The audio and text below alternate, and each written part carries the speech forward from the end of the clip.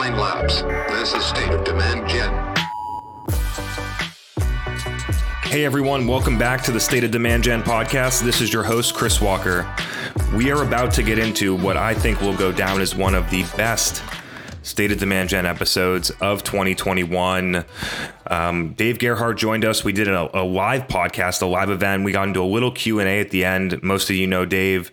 I respect the guy a lot. I think he's doing a lot of great work and has been in B2B SaaS for a very long time. Over 300 people showed up on the live event, which is incredible. So much so that we're thinking about kind of making this into a new content pillar. Gaetano did a live event. We had great attendance. Dave had one. So we're thinking about doing this on a recurring basis. And so if you liked it, please shoot me a DM, shoot me an email. Let me know. That feedback is really helpful for us in deciding what we're going to do for content in the future. And so I think this is going to give you a couple of ideas that you might be able to slot in to your 2021 plan. You might be able to make a couple adjustments, hopefully help you get better results. And so I just hope it challenges you to think. And now to this episode. Let's get into this. First off, it's great to have everyone here. It's great to have Dave here. I'm really happy that he was able to join us. I love his perspective. He's clearly knows what's going on in terms of how things in marketing, especially in B2B marketing, are changing. He has been introducing a lot of concepts from B2C marketing into B2B, which I believe in a lot, and I've been doing that for a long time. We are very aligned on some topics, and I'm actually quite surprised that we haven't done something like this yet, but I'm thrilled to be able to do this now. And so where I want to kind of kick this off, and we have the agenda topics, but I think there's one to just kind of like center it in the ground, which is that I'm going through, whether it's with prospects or the companies we work with, or during conversations or talking to people through Q&As and different things like that, I'm getting exposed a lot to what's happening in 2021 planning. Most of that is done by now, but the one thing that I consistently saw across companies, specifically B2B, most likely mid-market and enterprise, not a lot of like SMB transactional models, but in B2B mid-market enterprise, sales contribution to revenue and SQOs is relatively flat. It's essentially flat in their planning through the year from year over year. And marketing's contribution to SQO and revenue is 2x. And so marketing is being asked to deliver more than they ever have before. And my belief is that the existing playbook that's been recycled over the last decade is not going to be able to get us there. And so my hope is that we can share a couple of ideas, a couple of thoughts that might help you all kind of adjust your plan, and hopefully help you find something new to help you hit your goals. And so that's where I'll start this one. And so Dave, the first one, and we kind of went back and forth on this for a minute, is interesting about the idea of time. Right. And so I'm getting into these 2021 planning where the revenue ramp happens in month one, and they haven't changed anything about their strategy, and they don't really have anything figured out. And you had mentioned it takes a long time to get stuff going. And so when you think about executing for the businesses that you work for, like what's your concept of time first off? And then how do you think about what are you tracking to know whether or not you're in the right direction? Right? Like, especially when we think about more organic, not direct response, not a lot of like, lead gen type of stuff, like a lot more brand marketing, like you and I do a lot. Like, what do you think about that? How do you think about that? So it's hard. Like, and I listened to one of your, how's my audio level, by the way? Awesome. Okay, cool. Fantastic. Great. I actually was listening to your latest podcast, and, somebody said, and I just wanted to mention this before I forget it. Like you said, like being a marketing leader at a Series A, venture-backed startup is like the hardest fucking job in the world, and it is. And so, like everybody on here, just like shout out to you because like it's stressful. Like it's hard. It's because you got to continue to grow, and it's like there's so many external factors that like that can happen. And also, Chris, I think the other thing that's worth mentioning is like, oftentimes, like it is easier. The reason people do things that we don't like, or I've heard you talk about that don't convert, is because sometimes there's some level of like, I want to keep my job, and I know this might not be the right thing, but it makes the boss happy and the CEO happy. And so I'm going to go do another ebook thing, and it's like, it's this balance between like, how much do I want to mess stuff up? I mean, the number one question that I see in DGMG, my group, which is like, how do I make change within an organization? Because like, am I going to be the one to tell the CMO that she's crazy? crazy? Like, I don't know. And it's like, and you have the same opinion, which I do, which is like, I say life is too short to work for a CEO who doesn't get marketing. And I just think like, especially today, there's so many good marketing jobs out there because of COVID, because of how much things have gone remote. You can find a different job. Anyway, when it comes to planning, it's hard. Because you have to balance, like marketing is a game of just portfolio management, right? And you have to balance the short term and the long term. But I think like as important as it is to hit the goals every month, I think even before that, what I've learned now is like, you have to know what drives those goals. And so even if you're going to miss, like some of the best conversations I've had as a marketer has been with a CEO that said, look, we're going to miss this quarter. We're going to miss this month. However, that SEO bet that we made 6 months is really starting to crank. And so like, I see some really promising signs for Q2, whenever, right? And I think it's not always about having the short-term, like in-month solution. It's about having a path to getting there and showing that you have the levers. And so like, I'm okay walking into a meeting, missing a goal only if I know that we have a plan to correct it. Like, and so it's one thing to be in like, hey, we're going to miss. It's another thing to be like, hey, look, we're going to miss. It sucks.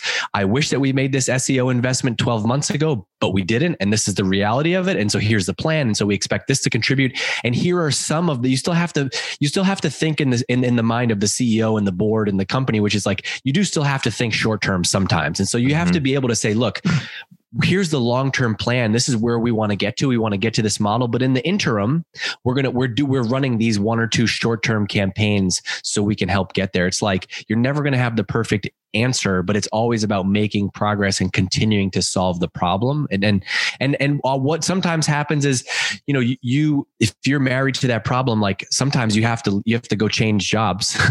And then the new person comes in and they get to pitch it a whole new way, but it's tough. The hardest part is balancing short-term and long-term. Yeah. And I think the challenge you'd mentioned, like the Series A type of startup, that there's a couple challenges. One, oftentimes those CEOs don't get marketing. 2, they haven't scraped their knees in marketing to understand how difficult it actually is. There's like an unrealistic feeling about how you're just going to flip a switch and marketing's going to work. The windows of time that they look in are so short. Which kind of gets me to the next question, which is some of these things you need a long time to figure out, right? Like if your LinkedIn you didn't just turn that on and have the type of engagement and following that you did. Neither did I. Oh, no. Yes, I did.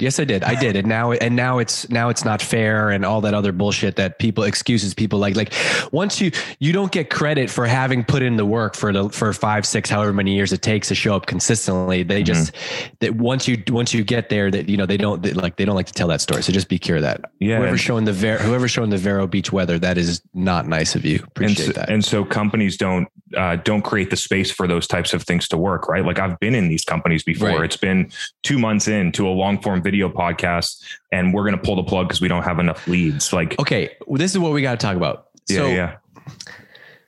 I think everybody has this, you can't just make a marketing plan in a vacuum. You need guardrails. Like guardrails are the most important thing to making decisions as a marketing team. And so like, here's an example. I've had great relationships in my last 2 companies at Privy right now and Drift before this with the CEO directly. And one thing we've had very strong alignment on is guardrails. And what that means is, what are some of the principles that you have as a company on how you want to do marketing? And so, for example, at Drift, it was like, hey, we're building this category of conversational marketing. So therefore, we can't do gated content. We can't do this. We can't do that. And that made my life so much easier because at least then we've taken some decisions off of the table for like how we're going to operate, right? Another example is right now at Privy, our focus is on small e-commerce brands. And we want to lead with our education. We want to be friendly and keep it simple and lead with coaching. So like, because we have those guidelines as an organization, we can then make decisions on the types of marketing that we can do, right? That's one part of guardrails. Another part is like the horizon of the company. When I would join Drift as the first marketing person, they had raised $15 million and had, 20 years of runway in the bank because they were given a long runway from VCs who were like, hey, you guys are proven, you've done this before. We want to let you build this company the right way. And so as a marketer, I wasn't pressured to do short-term things because it was all always like from the beginning, we're building $1 billion company. We're building $1 billion company. I think the hardest part for marketers is when you're in that in-between stage, right? When you don't know. And so if you join a well-backed startup, right? If you join like a Gong right now, who just raised $200 million, right? They can make short-term and long-term decisions because they know the cash position, and the whole company is aligned around those things. It's much harder to be in a position where this is a bootstrap business. We need to be profitable. We need to be, in the black by next month. Well, then no kidding, my go-to channel would not be SEO, right? It would not be content marketing. And so or it'd be content just in a different form. And so I think that's such an important lens that just doesn't, we don't talk about enough. And so for me as a marketer, anytime I'm doing anything, my very first conversation is like, what are the guardrails for this? Hey, we're doing our first event. Okay, great. What are the guardrails? Well, we don't want it to feel like a shitty, like everybody else's event. We want it to be here. We need it to cost this much. It's the same type of thing, but it's having guardrails for how you make decisions. And I think early on at Drift, one of the best things that we did was we wrote like a marketing manifesto, which is like, here's our beliefs on marketing and how we do marketing as a team. And that was great because it gave us like guiding principles for how we do what we do. And it also helped from a coaching standpoint, because it's like, well, the reason that we want to write copy this way is because this is the brand that we want to be, and blah, blah, blah. Love that. Everyone listening that might be struggling, and I've struggled with this before. I still do with some of our customers. And so there are some really interesting things to take away from that in terms of a framework to get alignment before you actually go and execute. Now that we set the stage, let's get to the promised agenda. And I don't even know which topic I'm going to pick yet, but this is going to be a blast. And so let's, I know that I don't want to take up the whole time here, but I know this is a hot topic, and I really want people to figure this out and also hear your perspective on it, because I think it's going to help a lot of people, because I know a ton of people struggle with the concept of attribution, right? Especially when you think about like LinkedIn organic content or doing a podcast. A lot of companies don't do that because they don't have attribution. Paid social or things like that get run like Google AdWords because you need direct attribution. And so just wanted to hear from your perspective, like maybe a Drift would be a good way. Like, how did you look at that? What was the thinking inside of the company, maybe at DC's level? And so we'd love to hear about that. Well, so first, I had the utmost alignment. I think at least in my experience, the more questions you get about attribution from people that are not in marketing means the more people don't believe in what you're doing. Mm-hmm. And so here's an example. Early days at Drift, one of the first channels that we launched was this podcast called Seeking Wisdom. And David still does it today. It's great. And when we launched the show, a couple weeks in, the feedback to it was like, I had never gotten so many DMs and messages on Twitter. And it wasn't that many, it was like 4. But if you go from none to 4 people tweeted at you about your podcast in a week, you're like, oh shit. And so in stage 1, it's just a gut feeling. Attribution in the beginning is just a gut feeling. I can now tweet something. And if I tweet something and people disagree with it, they tell me, right? So gut feeling, there's people there, right? Mm-hmm. It starts with the gut feeling. But what happened was through the podcast, and you've talked about this with podcasting and other content, but we created this connection with listeners in a way that was not like any other marketing channel. People literally walking around listening to you in their ears. We had an office in the Copley Mall in Boston at the time. And it was it's this high-end mall. There's fancy stores and lunch places and whatever. And DC and I would be going for a walk. We walk 2-3 times a day, get a coffee, whatever. And people would literally walk by us and they go, DC, DG, that's a joke. We're a B2B software company. We're not we're not anybody cool or famous, or real or famous. And that was when it was wait a second, there's something different here. And so it turned into this thing where we would joke. We would now we'd see somebody post on LinkedIn, be like, oh my gosh, if you're not listening to this podcast, you got to go. And it'd be some, director of marketing at Adobe. And it's and so we would take a screenshot of that and it became a joke. He would send it to me and be like, Dave, how are we ever going to measure the podcast? And so attribution on the brand channels is V1 is a feeling. V2 over time, and I've seen this just now at Privy, we've grown direct traffic 50% in a year. And that is solely because of a reinvestment in brand. We tripled production on the blog. We launched a podcast. We did virtual events like that. There are ways to measure the brand stuff that you're doing. And so saw the same thing at Drift. Early days of Drift, like 90% of our lead gen was inbound. Like, I heard about Drift, I would like to talk to somebody. And like the first 20 to 30 reps at Drift were like shooting fish in a barrel from a closing deals perspective, because they were inbound, high intent, had heard. And so like, as you scale, there's real attribution ways. But I think so often with the brand channels, like when you have them, you know it. And you can also look at, are you growing direct traffic? Are you growing organic traffic? Are more people finding you, right? Like you mentioned this on your podcast, you used to have no meetings. Now now your pipeline is full. Like if I probably wanted to hire you, I probably couldn't right now.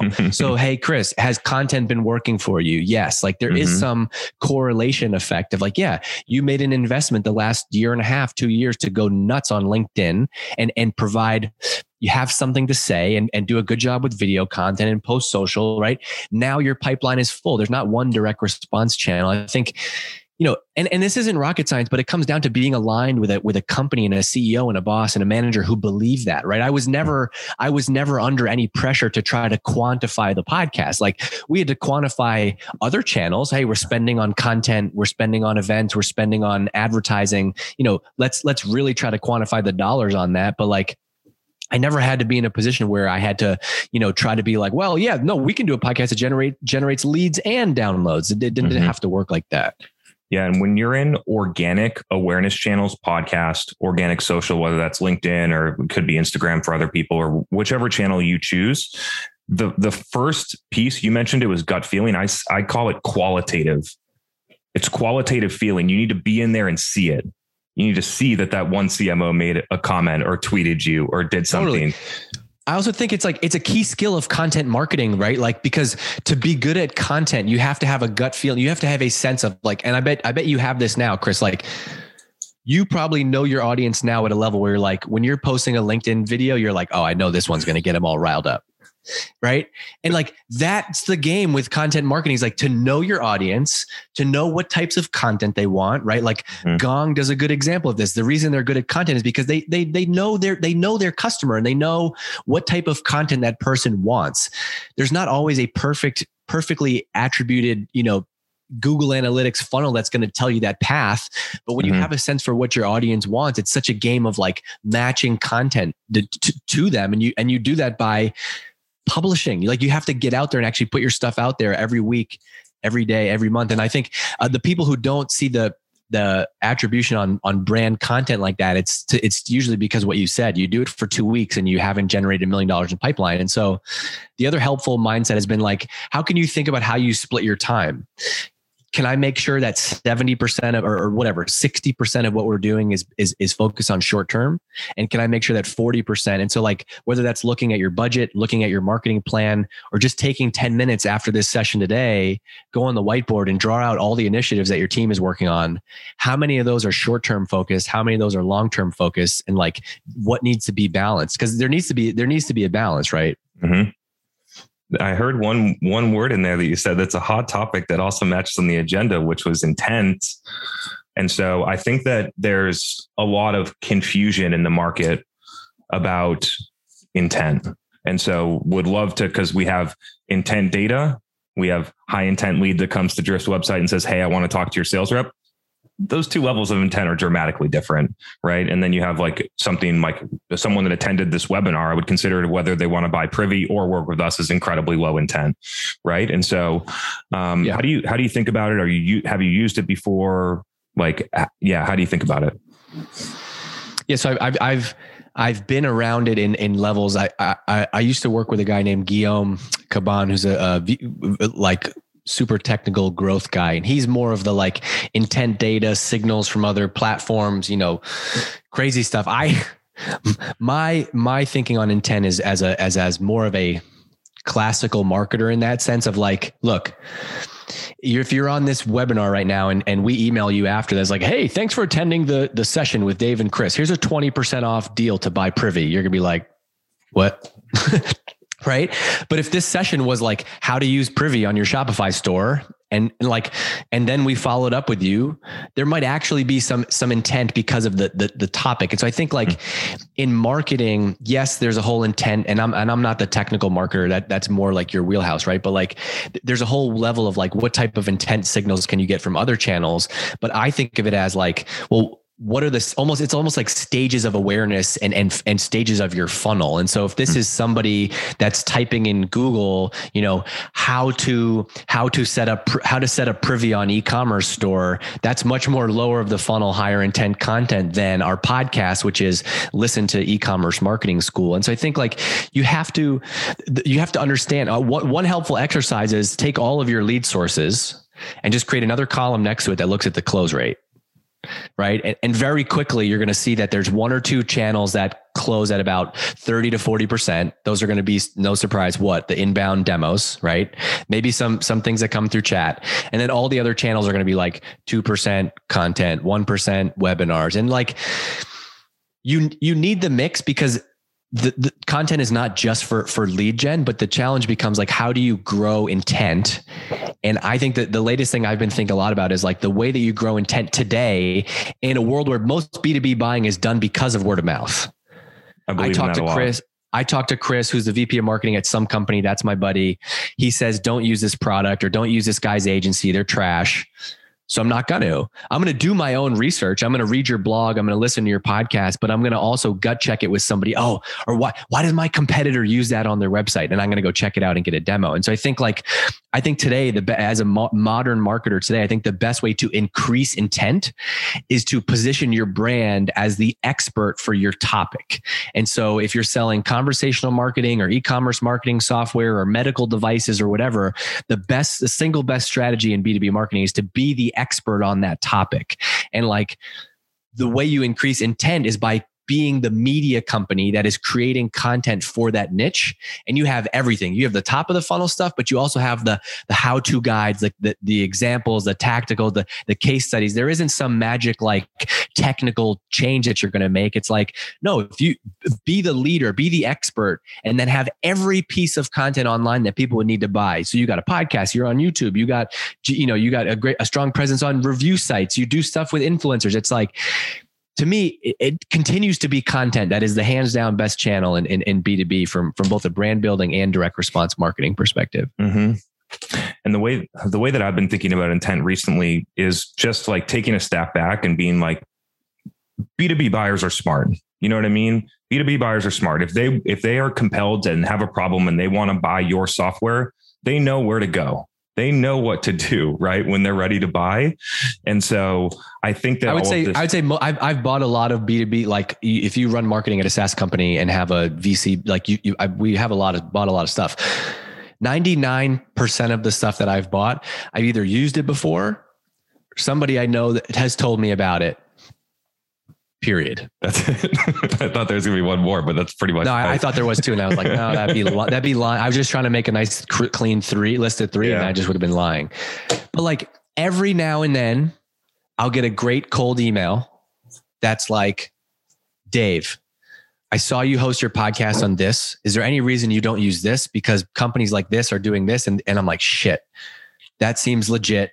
And I'm going to go look, and maybe I will very rarely take a demo from cold email. Hell no.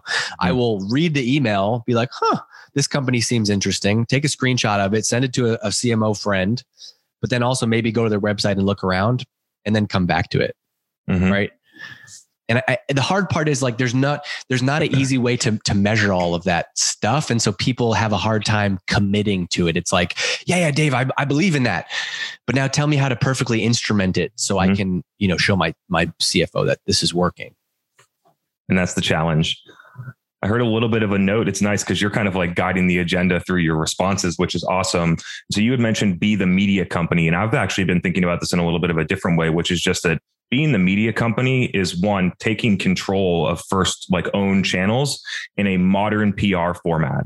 Like I would consider having a podcast, running organic social, and maybe having a YouTube show, just being a modern form of PR. And through the execution of those, you get earned PR when you do it well. You 100%. Become, right? 100%. And by the way, if you're lucky enough to get tapped for an earned PR interview or whatever, you actually have something to say. You actually have a talk track because you've been like, yeah, like, sure, I could do an interview like for you, right? You've been doing a Demand Gen podcast for a year now, whatever it is. Bring me to any Demand Gen event in the world. I can talk about it because I've done this. I do 100 episodes of this. It's like, it's easier. The reason like I love the media company thing is because I think that in B2B brand, like the term brand gets like mixed up with your website or your logo or your colors or like, you know, sending out swag and books, trade right? shows. Yep. And trade shows. And I think of it, to me, the way that I think about brand is your reputation. It's like, oh, that's on brand for him. That's on brand for her, right? Like the way that we talk about that in life, or at least my wife and I do when we look at celebrities or whatever, right? But like that's on brand for her. And so I think of it as in B2B marketing, like the best way to boost your reputation is content, because not everyone's going to get to know you and shake your hand in person and see that you're good or whatever. And so the best way to build your reputation is content. And so you focus on content. Content is what builds your reputation. You have a stronger reputation. You have a stronger brand. And so that's what the media team is focused on. And I think there's a PR component to that, but I think you can become your own publishing company. Like it's silly that you can have a podcast, you can be on Twitter, you can be on LinkedIn. 20 years ago, if you started a B2B company, you had to like maybe be Salesforce and say some crazy controversial shit and raise a ton of money, and maybe you'll get press coverage.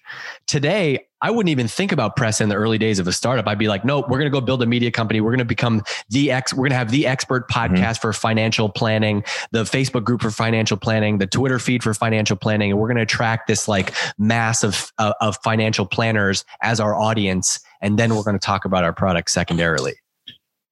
Yeah. I mean, I think that the term brand has a bad stigma in B2B because for so long it's been used to justify tactics that don't produce results.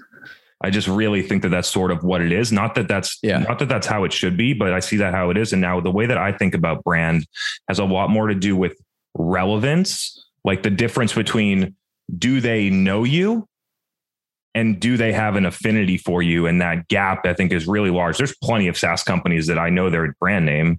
Whether I have a feeling of relevance or affinity to them is a whole different story. And so I think that the media company can unlock that by creating more, for lack of a better way to say it, just more value for people, commanding their attention because you're providing good information.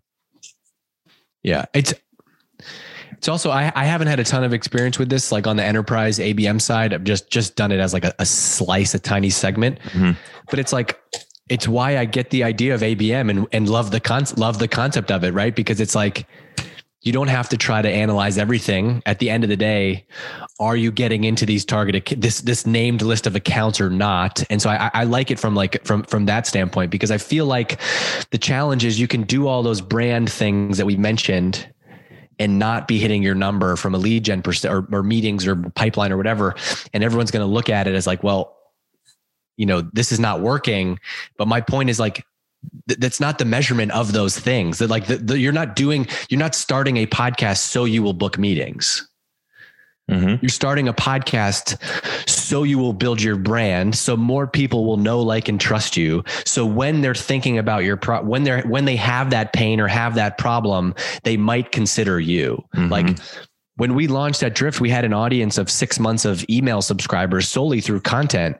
And we got to reach out to them and basically say, hey, psst, you know us, the people that you know, the people that you've been listening to for the last 6 months, we have a product now that actually perfectly fits your needs. Do you want to get a demo of it? Right? Like that's a dramatic example of how it works, but that's ultimately the goal. If I wanted to generate leads from content, my strategy would not be do a podcast. I would do like an industry report and gate it. And that's what you would get. And so you have to know you have to know the why behind what you're doing also. What do you see as a couple of the biggest misses when companies try and take this leap to media company? They're not good at creating content, or they don't have anything interesting to say. Like, Chris, I'm going to use you as an example. Don't take this the wrong way. Is your I'm ready video for stuff the coolest? Is your video stuff like the highest level production in the world? Does it Absolutely look not. like amazing? No. You either, maybe you got somebody on your team, maybe you're paying somebody $40 on Fiverr. I don't know. Mm-hmm. The reason you've built an audience is because you have something interesting to say. Mm-hmm. Like you have something interesting to say. You have a very clear point of view on something in an industry that matters to people. And so you don't just have a strong opinion about how I should shovel my driveway because it's like, okay, right? You're like, I have a very strong opinion on how to do copywriting, and copywriting is an important thing. And so like most people just get in it and go through the motions where like, it works best if you're actually passionate about it. And so one thing that I love is like to use the founder of the B2B brand as the mouthpiece for the brand, because like, you got to be some type of crazy person to start a SaaS company and raise money and do all that stuff. And usually there's a reason why. And so like, if I look at Ben, who's the founder of Privy, he has like small business roots. And so of course he builds a business in e-commerce. David Cancel at Drift had spent 20 years building sales and marketing technology. And so they built a new way to do it. Those two people should be the front people of those companies. And you tell the brand through that story, and they're going to have industry connections and a network or whatever. But even if you don't, let's say you're just Chris in the dorm room, but you love marketing ops and you started a company around marketing ops, there's got to be an interesting story there. Like, and so I think the reason most content doesn't work is because it's boring, not because you didn't post on LinkedIn at the right time. Like there's no wrong time to post good content. You got to actually have something to say. Mm-hmm.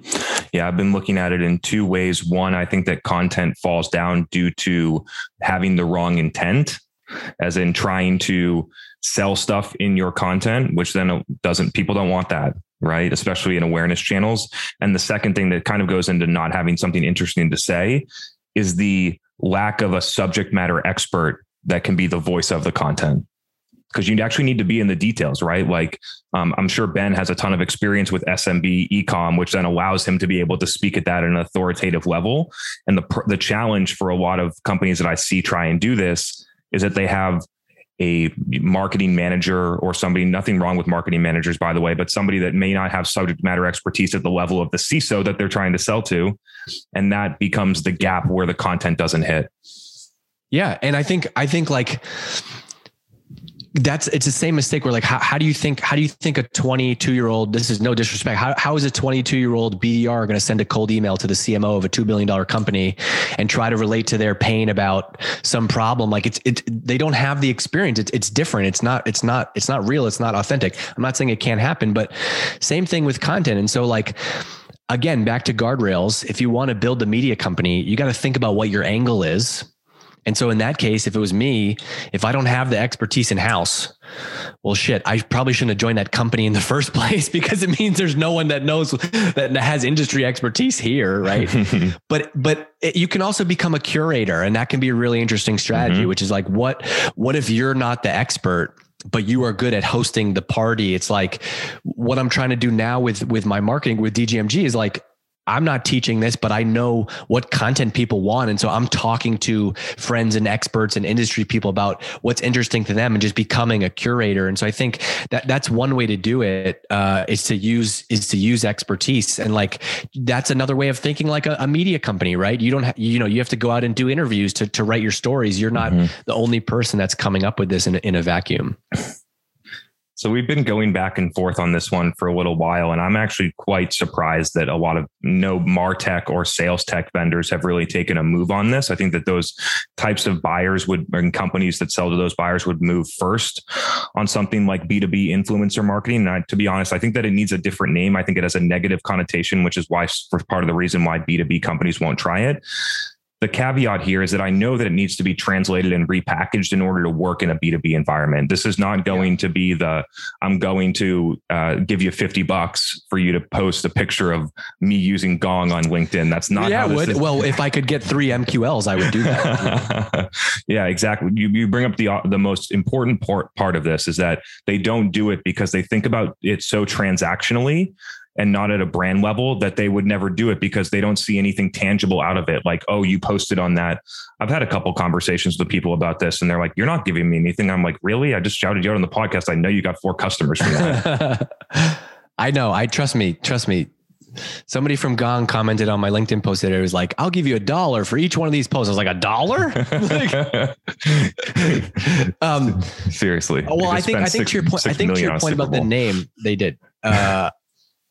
So how, I guess, like, I haven't thought about the naming thing, but I actually think it should be more of an extension of content marketing. Like, I think it would be, for me, it should be like same way that we just talked about, kind of like modern PR. I think this is a channel in that bucket, because to me, an example of influencer marketing is, it's not you posted my thing and we got more things from it. It's like, if I sell B2B marketing software, I got the CMO of Salesforce to be the keynote at our breakfast.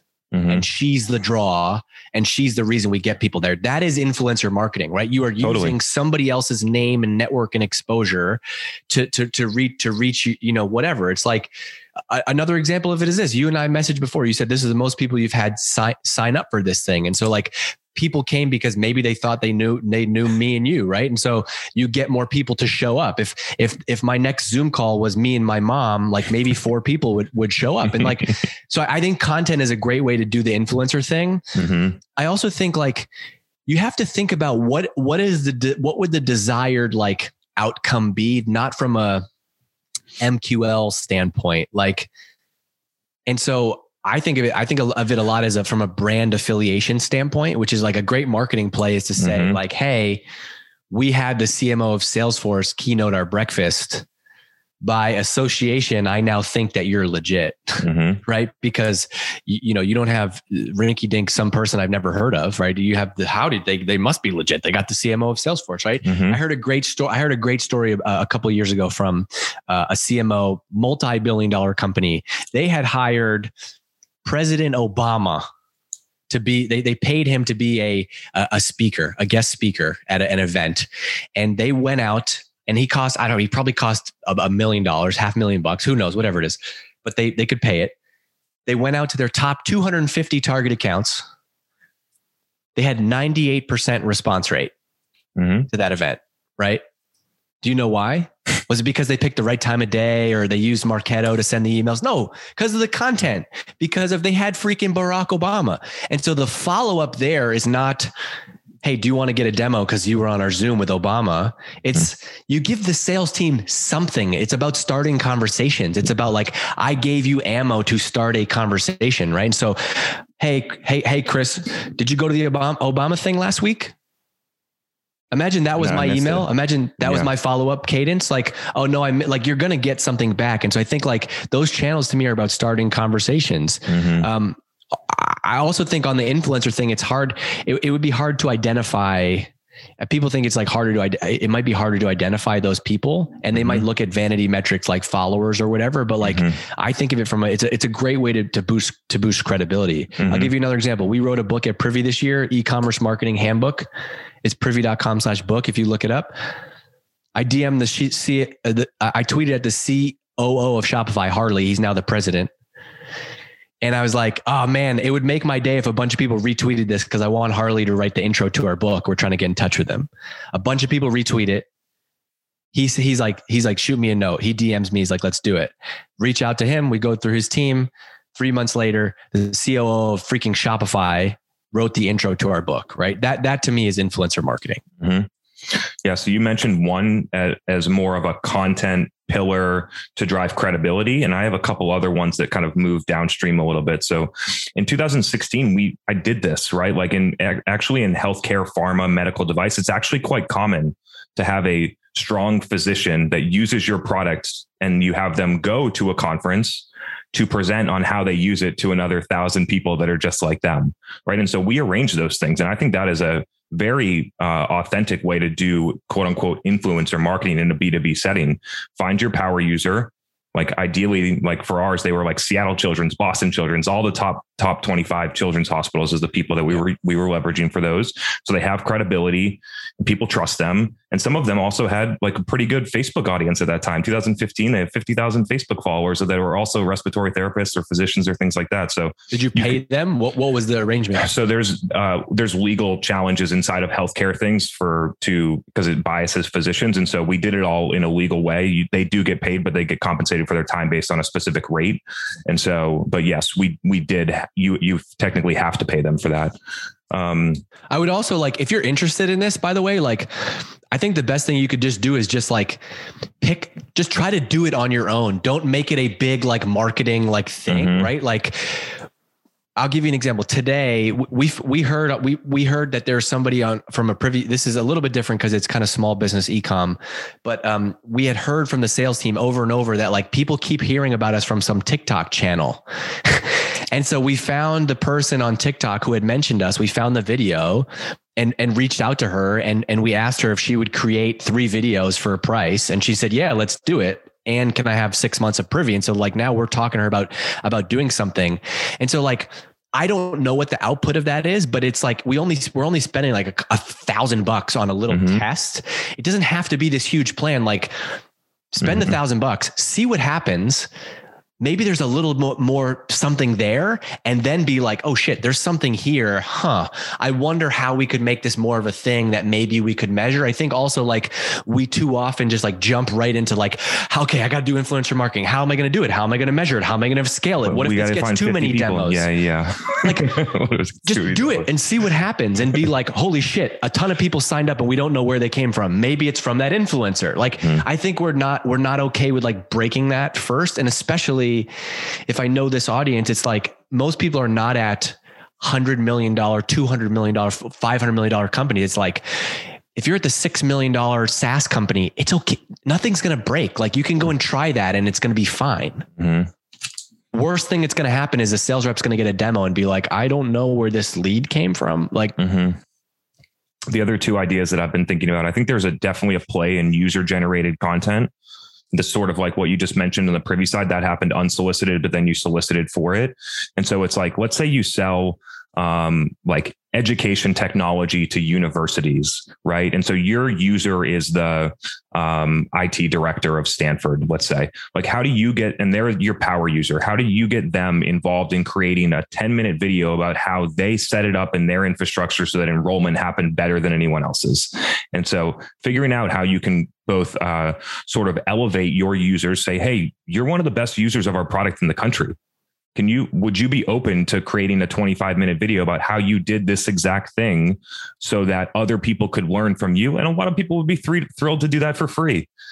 You know what I mean? Totally. I think like, it also is just like, well, it's so easy to be like, well, Chris, I can't do user generated content. We sell SaaS, we sell software. What do you want me to do? Take a picture of me in front of my computer? And it's like, I think that user generated content can even it's a signal for your brand. And so like one thing that I love to do is like anytime we have like an event or a webinar or something where there's like a direct response thing, like you subscribe to our blog, the email that comes back from that, I always ask people to tweet it out. I always have a PS that's like, PS, it would make my day if you told a couple friends on Twitter that you just signed up for our event. Even if that drives 0 signups, let's say 40 people or 7 people tweet that, immediately the next day, I will go and grab those tweets, grab the embed code and slap it on the event landing page. Because now you've used user generated content. You're signaling to the world, like, like other humans are interested in this. It's like, no one wants to be the person that goes to the restaurant on Yelp that has 0 reviews. It's like, Chris, you can go check that one out. I'll go to the next one. And so like, it's so easy with social media. It doesn't have to be a picture using your product. It can be, how can you first encourage people to share what they're doing with your product online? Like, can you build that's also the value of you being out there or whoever as a content, being out in the sphere of content. You actually have comments, people post things. I use comments on LinkedIn posts and tweets as marketing material all the time. And it's massive market research. The main reason I engage in the comments, one, is because I want to help people, but mainly because it gives you deep insights, right? Like better than using Qualtrics and sending it out to 1,000 people. I get insights every day. I totally agree. And I can't always articulate it, but you're smart for putting it that way. Like 100%. sometimes I'm like, I just know what to create. It's not always perfect, but like, I feel like I've talked so freaking much about B2B marketing the last 10 years. I kind of know what to create. Like, I don't need to go to Ahrefs and like go 5 pages deep on keyword research all the time, because it's like, you kind of know what people are interested in. And that should be the goal for you as a marketer at your company, is like to have that deep understanding of not just your customer, but the market and what's interesting to them. And how can you use content to start conversations? I love that. I love thinking about it that way. Awesome. So for the 251 people that are still here, you all are awesome. We really appreciate you.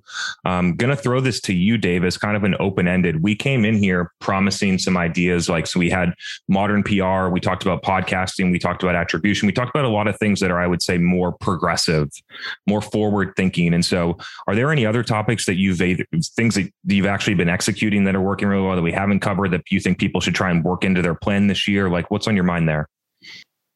Oh man, I don't know. There's not one particular thing. It's like, there's never one channel. I think for me, the biggest takeaway is like, I'm obsessed with the media company thing, but more than being the media company, I think you have to have your topic. And so like, don't take this as like, oh, they talk about media company, we're going to get on Clubhouse tomorrow, we're going to start a podcast. Like, you need that core message. And whether that's demand gen or like, what is the, like, maybe put your industry, give me an example of an industry right now. Put your industry in chat real quick. Yeah. Let's get one. We'll go through someone's example with them. Chatbots, banking, logistics, community, dental. Dental will be cool. Solar energy. Dental. There's so many. Okay. Oh my gosh. Okay. So like, every one of these industries, the goal is to be seen as the expert. You don't have to be the first, but you have to have a unique take on something in that industry. This is insane. Yeah. And so like, more than a channel, I'm thinking about like, okay, what do we have to say about manufacturing? And like, who are we trying to attract? If we started a blog, a podcast, a YouTube channel, a newsletter, what would actually get that person who works in manufacturing to subscribe to our email list? Not just to get sales emails from us, but like, I don't know, what would it be? I think that's the type of like first principles thinking, is like, what I always try to bias to like, what's interesting to me as a person, like in this market, what brands do I actually look forward to getting emails from? What podcast do I listen to that's actually put on by a brand, but it's not promoted by the brand. They just kind of like underwrite it, right? Like, you got to work backwards from there to figure out what type of content to create. Right on. Identifying your audience is step one. Unique point of view, different components like that. And have an opinion on what good looks like, right? Go and find someone that you can copy, like who's doing this well. Go and take Chris's model for Refine Labs and build that for your industry. Like, you got to have someone to pattern this after. No doubt. Cool. I think we're good. Let's go. If you're down, let's go to Q&A for 10 minutes. I'm down. I got a bowl full of berries. Cool. Q&A, drop them in. Cool. Yeah, we have one. Let's see. How can you tell at the interview stage whether a CEO gets it? And it is referring to marketing. All you, Dave. You draw them a picture, and then together you're going to critique it. No. Well, it depends on what role. So if you're interviewing with the CEO, then I would assume that it's at a level where you're talking about company strategy. And so like, I would ask a lot of questions about, like, let's say this is a first marketing hire. Why are you hiring marketing? Would be a question that I ask. And if they're like, well, we got a bunch of trade shows, we got to execute. We got to execute on that. But if they're like really passionate about brand, I want to create a relationship. I love how HubSpot does marketing, and I want to be like HubSpot for us. And okay, like, have a conversation about like, if that was me, I would be interviewing them just as much as they're interviewing me. And so I'm like, how do you think about marketing? What role does marketing play? What role does marketing play in your organization? How do you think you'll measure marketing? What's your vision for what good marketing looks like? And I can think back to my conversation early days at Drift with David Cancel. 2 seconds in, we're talking about marketing tools and channels, and he loves the way this company did their event, and I do too. And this company has a podcast. Like, instantly. Same thing at Privy with Ben. He's sending me examples of this company. Like, it's, you got to have that conversation with, about marketing and I would ask about the role of marketing in that organization. Totally. That was an awesome answer. So I don't have much to add because it was very comprehensive, but I do have one thing is for me, I think an interesting question to ask is how is the budget, the commercial budget divided between marketing and sales? And I think it really tells you how that company how they think about marketing just based on how the budget is split. Yeah, that's a good one.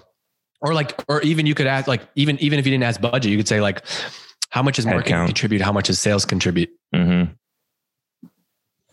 Yeah. Because if it's 70% sales, 30% marketing, 80% sales, 20% marketing, you already know what type of marketing org. Where if you meet a CEO and they're like, oh, if the CEO's, she's like, oh, we want to shift to product-led growth. I would love to have marketing contribute 80%. Then I'd be like, okay, tell me more. Let's do that. Okay. Right on. Cool. Next one, Angelica. Let's do this. Nice. Can Chris or Dave give a perspective of where SDR teams typically misalign with marketing and how to solve for this proactively? You go first. Any thoughts? You want me to go first? So the short answer is I've been in multiple companies that have SDRs, and every company they've been under sales. I recognize that some companies are moving that under marketing, which might create a little bit more alignment. But what I see when companies move SDRs into marketing is they don't actually change anything fundamentally about what SDRs do. It's an org chart shift. And so I'm not sure I'm going to answer the question directly because I'm just sharing my thoughts here. The thing that I'm most focused on is the idea of inbound SDRs and the idea that I truly believe that you do not need that function. Unless you are using them as a way to take care of live chat and do other things like that. But if you strip away low intent leads for SDRs and you send high intent leads directly to account executives, then you wouldn't need that team, or most likely it would become an outbound team. And so again, I don't have a ton of guidance on SDRs because that's how if I was in charge and that's when I was at companies, that's what I would do. I wouldn't send inbound leads to SDRs. They would go directly to account executives, and we weren't generating low intent leads. So I didn't have a lot of alignment problems. They were always pure outbound SDRs. A lot depends on the size of the company too, right? What size deals, cause you can automate follow-up, but if it's a, much bigger deal, it might be harder. Honestly, probably most of the time, that was a great answer, by the way. I think most of the time it's rooted in just the fundamental sales and marketing have a hard time working together when they feel like they have competing, the reason they don't work is because marketing is you're not following up with the leads. You're not booking meetings for me. And then sales is well, we own the SDRs. And it's marketers don't like that because we feel like we don't own the outcome, but that's our goal. We're measured on pipeline, but if we feel like the reps aren't booking meetings, then whose fault is that? And so I think a lot of it comes down to alignment. I would love the idea of just owning. If I was using them to book meetings, I would say I would make the case in marketing to own them, and then we can just own more of the funnel. And the role of AEs and sales becomes success as you get on the phone and have lots of conversations. We'll do the rest.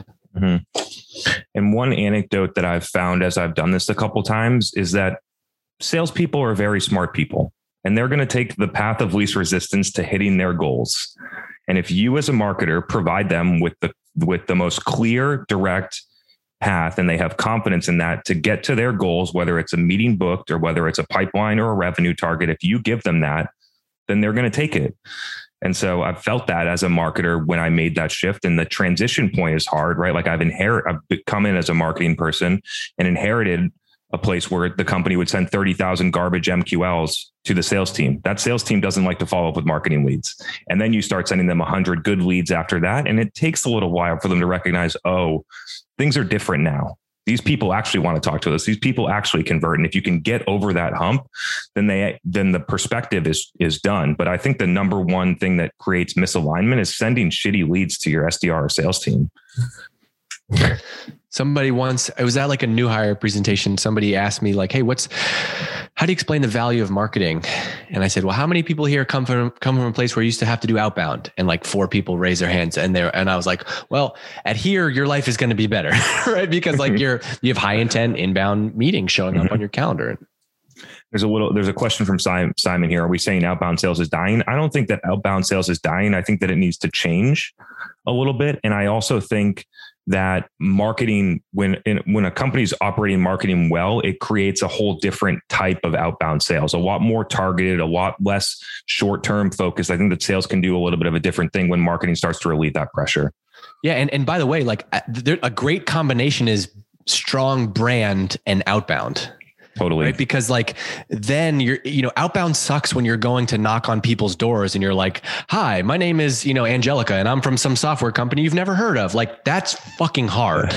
But like, do you think it's hard doing marketing for Zoom right now? No. And so like, if you have a strong brand that has your back and gives you air cover, it's a little bit different when you're reaching out. It's also why like maybe the outbound, it's not that outbound sales is dead, but like what the outreach is and the goal of outreach. Like what if you were reaching out with a content offer first, right? Which is like, I'm going outbound to target accounts to try to get them on this Zoom call with Obama instead of outbound to meeting is very challenging. Okay. Now we got them and they did something. They came to one of our events. Okay. Next step is going to be this. I think that's a more modern way to me to use outbound.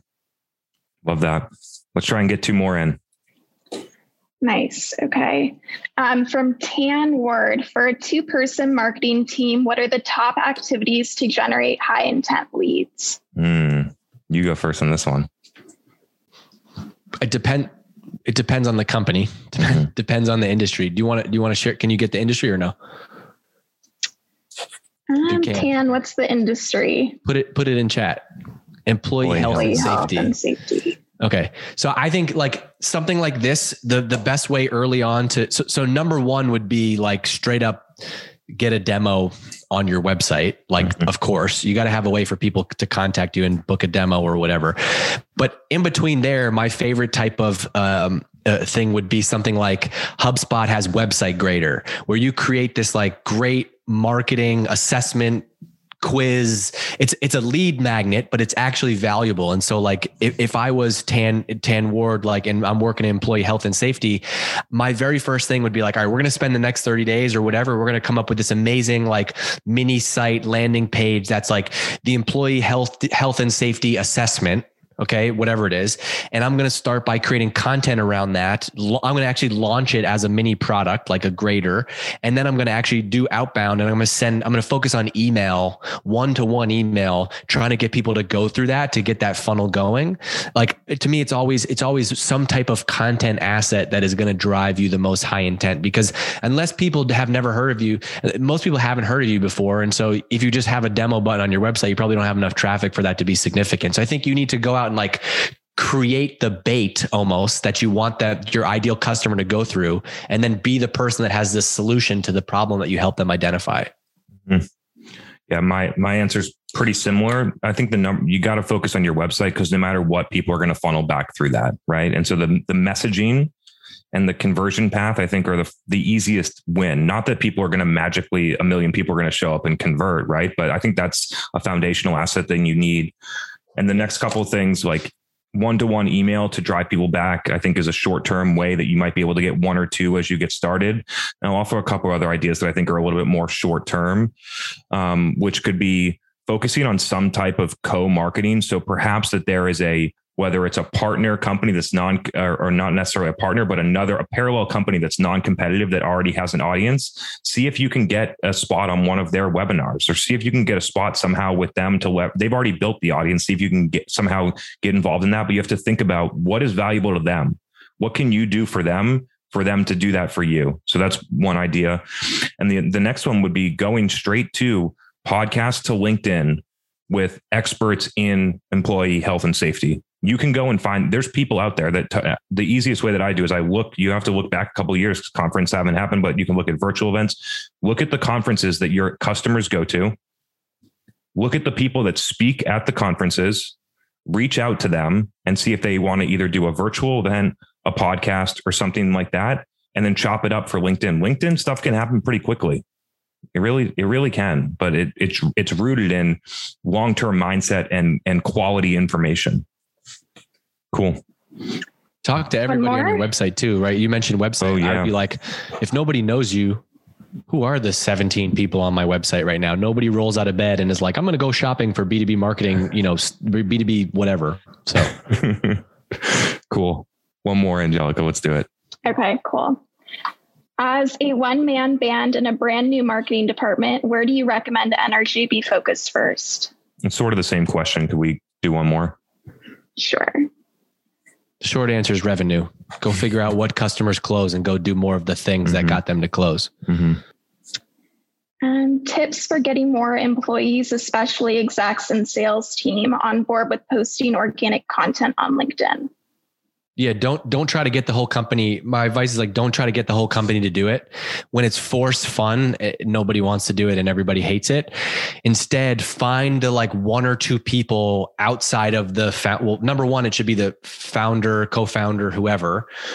Then there's always one or two early employees, even an engineer or a product manager who just love the company and are so proud of what they're building. Marketing is contagious in the way that if you give people something good to share, they're going to do it because people love being on LinkedIn, being like, my company's awesome. Check me out. And so I wouldn't make it a company mandated thing, but I'd be my homework would be all right, who are the employees that are kind of already on social media, already on Twitter or LinkedIn? And then could I ask them, hey, we're doing a product launch, have an event or ask them to start sharing content and ask them to do it in their own voice. Don't try to be all marketing police on this and let them write it in their words and see how that goes and start to just extend the brand to the people that are already there and passionate about the company. Mm-hmm.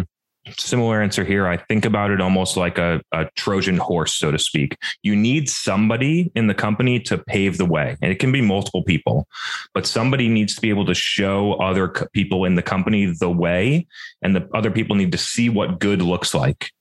Right. And so I think that's the start. And then people get a little bit more excited when they start to see other people have success, and they might want to get involved in success. And then someone else knows what to show them how to do it.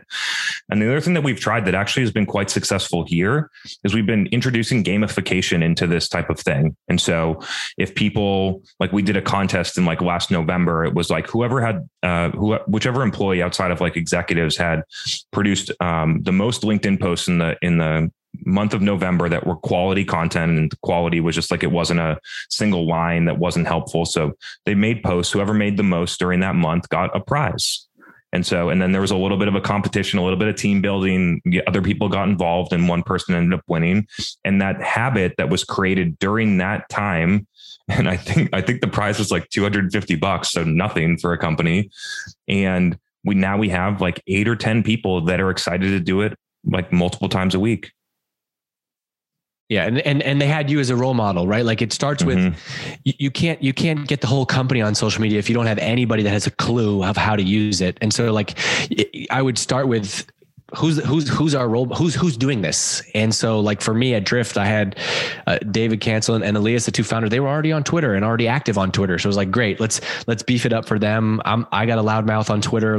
I can be a part of this too. And then you get other people, but you got to start with if you just go back to the company and you're the marketing leader and you've tweeted 6 times in your life and you're all right, team, today we're going to get on social media. It's gonna be I'm going to listen to you. Somebody's got to be able to lead by example. Mm-hmm. Dave, thank you, man. This was a long time coming. I enjoyed it a lot. Maybe we'll even do it again sometime soon. Who knows? But and thank you for everyone. We had, I think at the peak, we were close to 300 attendees, which is incredible. Blew our previous numbers out of the water. Thank you for Dave for bringing some of your peeps as well. You just make sure you round up for marketing persons. More than 300, more than 300 live. Make sure that we'll put that in the show notes. So everyone, thank you very much for attending. Hope this was helpful. If there was questions that came through that we weren't able to answer, maybe I'll share those with Dave, or him and I will figure out a way if we can to answer them, or we'll just cover them on Demand Gen Live future weeks. So again, appreciate you and hope you have a great rest of your week.